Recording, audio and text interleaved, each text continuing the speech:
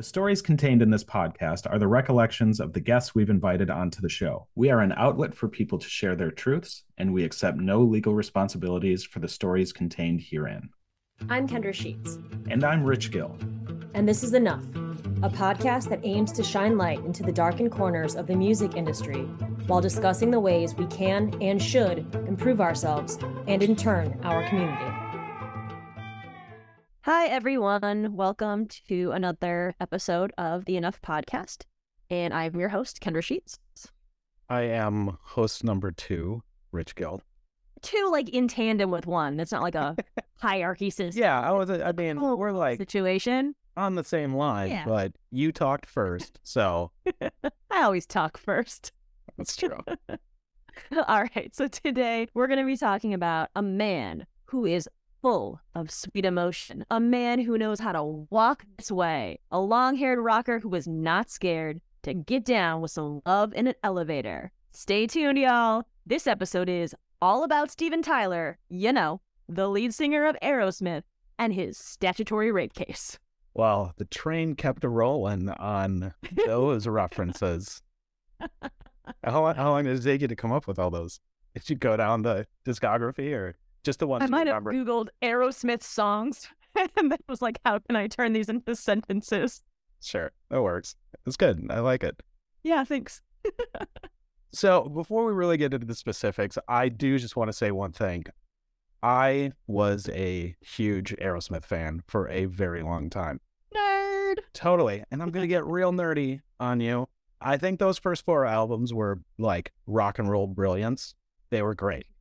I've seen Aerosmith in concert. I own a lot of the records. I used to play them all the time when I DJ'd. Sweet Emotion was my go-to touch tune song for a while. So Oh, no. I was into them until I stopped being into them. And I don't remember if I knew about the statutory rape stuff before. I don't think I did. If I did know, it was probably an R. Kelly situation where I loved Trapped in the Closet so much that I was just like, it's fine. Trapped in the Closet is hilarious. But as we've talked about then, I changed. I used to be a piece of shit. People can change. I'm no longer the type of person who can separate the art from the artist when it comes to this stuff. So I stopped listening to Aerosmith and R. Kelly, Ryan Adams, Kanye. You get the point. So now that I got my little disclaimer out of the way, let's talk about how gross Steven Tyler is. All right, let's get into it. So last weekend, I was out on a little road trip, decompressing on garbage work days and whatever else. And Rich was kind enough to send me an online article that was published on Vice's website entitled, Steven Tyler Confessed to Crimes of Passion with a 16-year-old in his memoir. I just want to mention, just so everyone knows, this is a lot of what mine and Kendra's text chain is to us, is just like sending back and forth like news articles about artists and musicians and people being gross and allegations coming forward. So yep, that's pretty much it. It's why I'm in such a fabulous mood literally all the time. Yeah, right. So when he sent that and I read the title, I was like, yeah, I mean, we knew that, right? I mean, that book came out a long ass time ago. But when we were drafting a couple of episodes prior to this one, I was looking for an angle to talk about what I've been seeing, not just recently, but just in general for like a long time, which is just kind of this weird blind hero worship of musicians that have been problematic in the past, like Bowie, like Prince. These musicians and so many others did absolutely monstrous things with little to no remorse, probably no apology, and they still, to this day, get endless amounts of praise. And maybe it's because they passed away in a time when call-out culture was at its infancy and a demand for accountability wasn't as strong as it is now. But also both of them died in 2016, just a year before Me Too really took the world by storm. So things were kind of moving in that direction at that point. So I know that's really where that's at. But they, for the most part, dodged the proverbial bullet of being publicly labeled rapists or abusers while they were alive. So when the Steven Tyler story kind of started to resurface, we thought it would be a good time to discuss what he did and how he will likely live to deal with the repercussions of his actions, and to be perfectly blunt, his bragging about it. To start off with, let's just give a little backstory about the story in case some of you out there are not familiar with it. So in 1973, at an Aerosmith concert in Portland, Oregon, Tyler met a woman named Julia Holcomb. At this time, she was 16 and Tyler was 25. Now, I don't know about you, but when I was 25, I had no interest in hanging out with 16-year-old high schoolers. That's me. Me too. I don't know what the other general consensus is. But as the story goes, Tyler invited Holcomb back to his hotel after the concert, where the two discussed her age before he, quote, performed various acts of criminal sexual conduct, end quote, on her per her lawsuit. The two of them were together for about 3 years, while she was 16 through the age of 19. And according to Holcomb, back in 1974, Tyler actually convinced her mom to grant him guardianship over her. This would make it easier and legal for her to live and travel with him and with the band without Tyler facing any sort of threat of criminal prosecution, but that still worked. I'm sure you've heard the phrase crossing state lines with minor, probably most recently regarding Republican Congressman Matt Gaetz. So yeah, that's kind of where this whole thing circumvented the legality that an adult had a minor in tow as he traveled all around the country. And Tyler also told Holcomb's mom that he'd be a real stand-up guy, right? He'd make sure that she'd have access to health care and that she'd continue her high school education. But of course, none of that happened. And instead, he provided her drugs and alcohol and introduced her to the lifestyle of a 70s rock star, which I'm sure was absolutely insane and probably super appealing to a teenager of that age, and probably even to people into their 20s and maybe late 20s. Even now, maybe in their 40s. I don't know. I'm too old for a rock star lifestyle. I go to bed fucking early these days, but whatever. Bobby doesn't handle rock star lifestyle anymore. Yeah. But yeah, so basically he promised the mom the moon, the stars, and taking care of the daughter, and instead he just basically used her as, a fuck doll and pried her with drugs and alcohol. To be blunt, yes. I mean, that's kind of where my MO is most of the time, right? Totally, yeah. Now, the other well-known fact about their relationship is that Tyler got Holcomb pregnant in 1975 and then convinced her to get an abortion. Holcomb reportedly, and she says this herself, did not want to abort the pregnancy and has spoken out against abortion in the past. She is a born-again Christian, anti-abortion advocate. And despite, whatever your point of view on that subject is, I think we can all hopefully agree that for us, the positive part of being pro-choice is just that. Women have the choice, letting the woman choose what she wants to do with her body. But in Tyler's mind, he couldn't let her keep the baby. Just think of what the public would think if word got out that he got a 17-year-old pregnant. Now, today, it would be the worst thing possible. And while the 70s were a little different, still, you can't really, as a rock star in your late 20s, early 30s, it's still not cool to get a 17-year-old pregnant. So the way he convinced her to do that was he told her that a recent apartment fire would have harmed the baby in utero due to smoke inhalation and a lack of oxygen. Eventually, after the abortion, Holcomb moved back to Portland. She got married, changing her last name to Misley, and as I mentioned before, became a devout Catholic. Now, what if we are lying? What if we're embellishing this entire thing? We're just pulling shit off the internet. It's a good thing that we can consult Steven Tyler's 2004 book, Does the Noise in My Head Bother You? A Rock and Roll Memoir, since he straight up admits it in this gross as fuck fashion in the pages of this book. And while the memoir does not directly name Holcomb, it's pretty clear who Tyler's writing about when he states he, quote, almost took teen bride because her parents fell in love with me, signed a paper over for me to have custody so I wouldn't get arrested if I took her out of state. I took her on tour with me, end quote. He goes on to make me want to barf up my lunch and dinner by writing, quote, with my bad self being 26 and she barely old enough to drive and sexy as hell. I just fell madly in love with her. She was a cute, skinny little tomboy dressed up as Little Bo Peep. Side note, whatever the fuck that means. Yeah, what? She was my heart's desire, my partner in crimes of passion. End quote. Oh, gross. So gross, right? Disgusting. Also, that's terrible writing. So, Little Bo Peep. ugh, Fuck off. gross. In December of 2022, mere days before the December 31st deadline, Julia Holcomb, now Misley, filed a lawsuit for California's Child Victims Act, which lifted the statute of limitations, which we talked about on a previous episode, on reporting childhood sexual abuse crimes.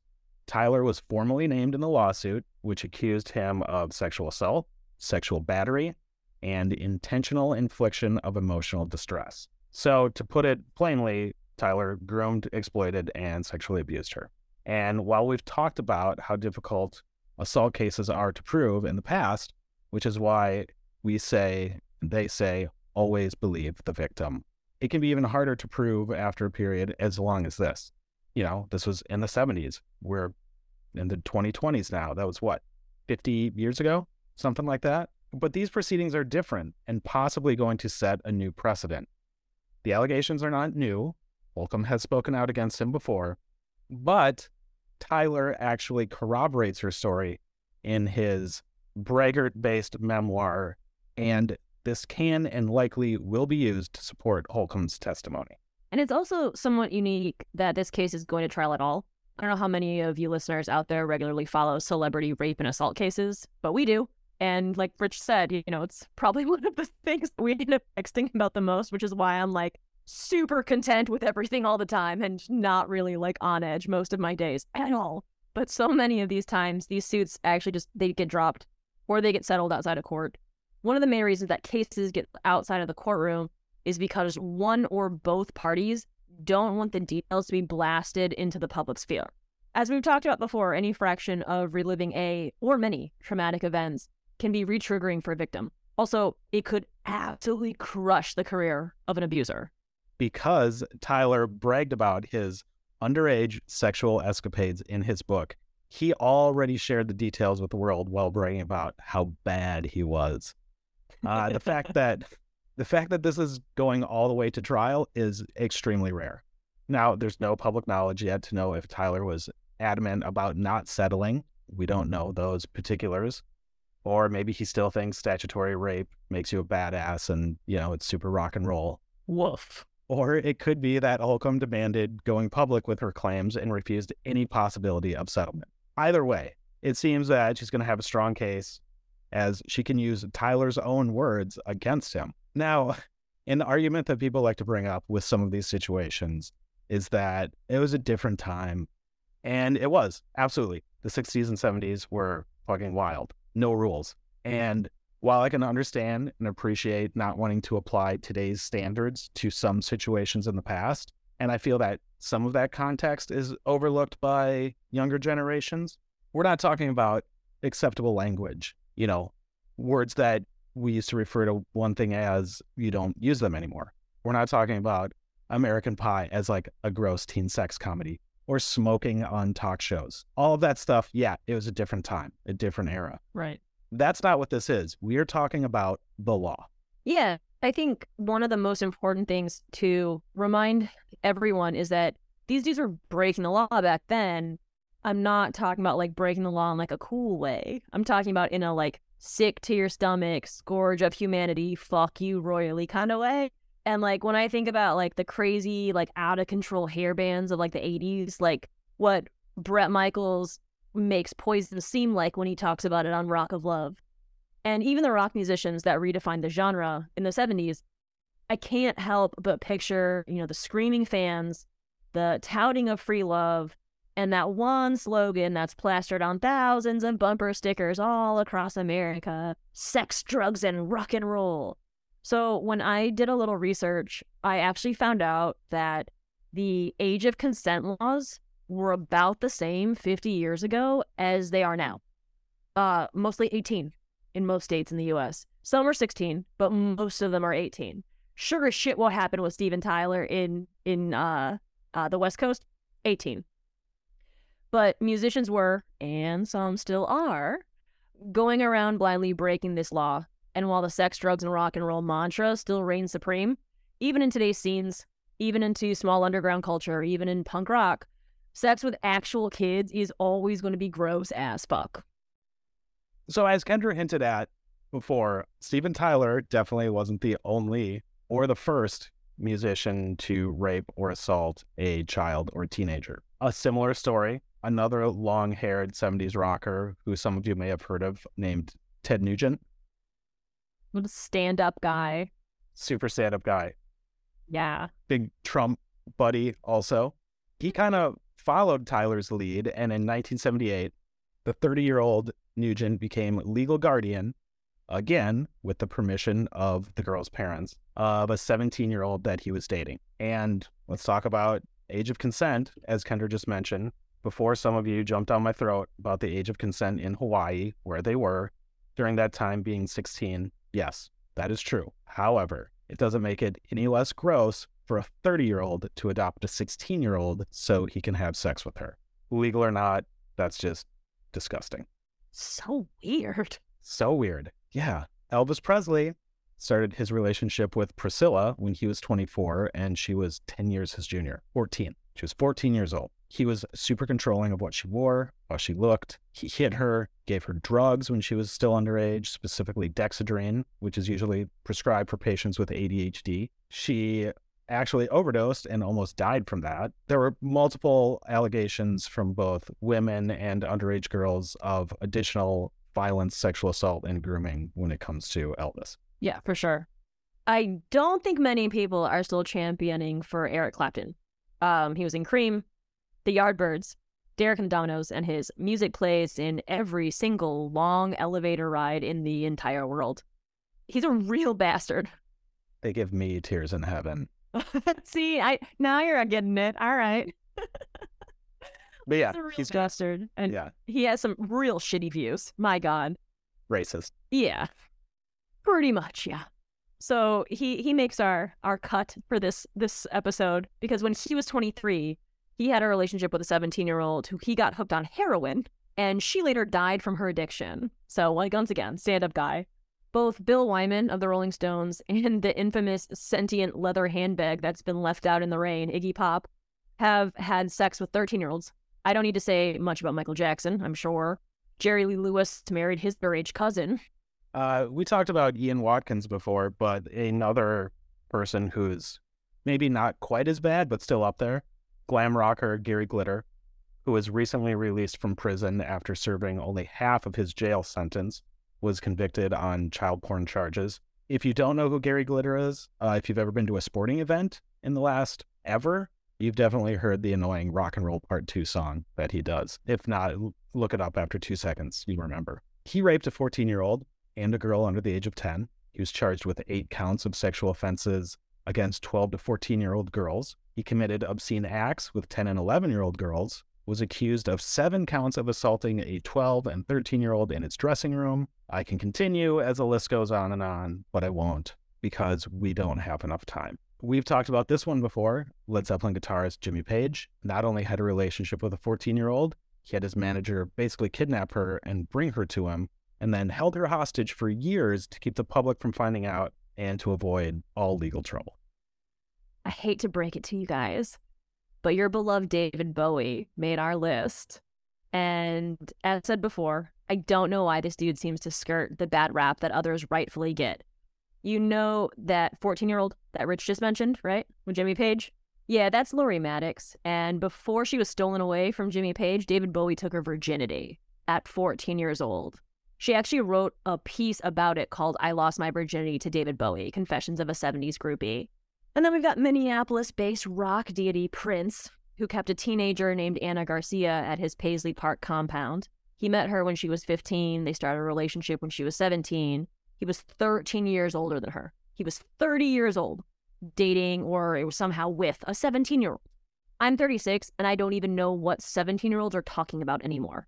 They're in another world than I am. And after Anna, Prince dated and eventually married, I believe it's Mayte Garcia, a dancer he met when she was 16. And while they may have tried to hide it from the public visually, it's been in the music all along since rock and roll began. The Rolling Stones sang about underage girls in Stray Cat Blues. The Beatles, I Saw Her Standing There, begins with, well, she was just 17, you know what I mean? And the way she looked was way beyond compare. Steven Tyler, Aerosmith, has the songs Jailbait, Walk This Way, many others. Bowie's got Rebel Rebel. It just goes on and on. It's a pattern of behavior, and it's continued on to this generation. While it's not maybe as blatant, we see it today. I mean, we see it with the Me Too movement. It sucks. It's gross. So I just like to end all of this by reading part of Julia's statement. My name is Julia Misley, formerly Julia Holcomb. I am making this statement because, at the age of 65, I have discovered that through a recent change in the law, I have a new opportunity to take legal action against those that abused me in my youth. I want this action to expose an industry that protects celebrity offenders, to cleanse and hold accountable an industry that both exploited and allowed me to be exploited for years, along with so many other naive and vulnerable kids and adults. Because I know that I am not the only one who suffered abuse in the music industry. I feel it is time for me to take this stand and bring this action, to speak up and stand in solidarity with other survivors. I hope that from this action, we can make the music industry safer, expose the predators in it, and expose those forces in the industry that have both enabled and created a culture of permissiveness and self-protection of themselves and the celebrity offenders among them. And while Steven Tyler can't take back what he did almost 50 years ago, what he can do is do the right thing, which is hold himself accountable for his behavior, which we hope he does. Enough is a podcast centering on surviving abuse, harassment, and assault in the music scene. To help get the word out, please like and subscribe and share with your friends. If you have been on the receiving end of harm from someone, be it artist, venue owner, booking agent, audience member, or someone else, and would like to share your story on a future episode, please reach out to us at thisisenoughpodcast@gmail.com. All correspondences are kept confidential.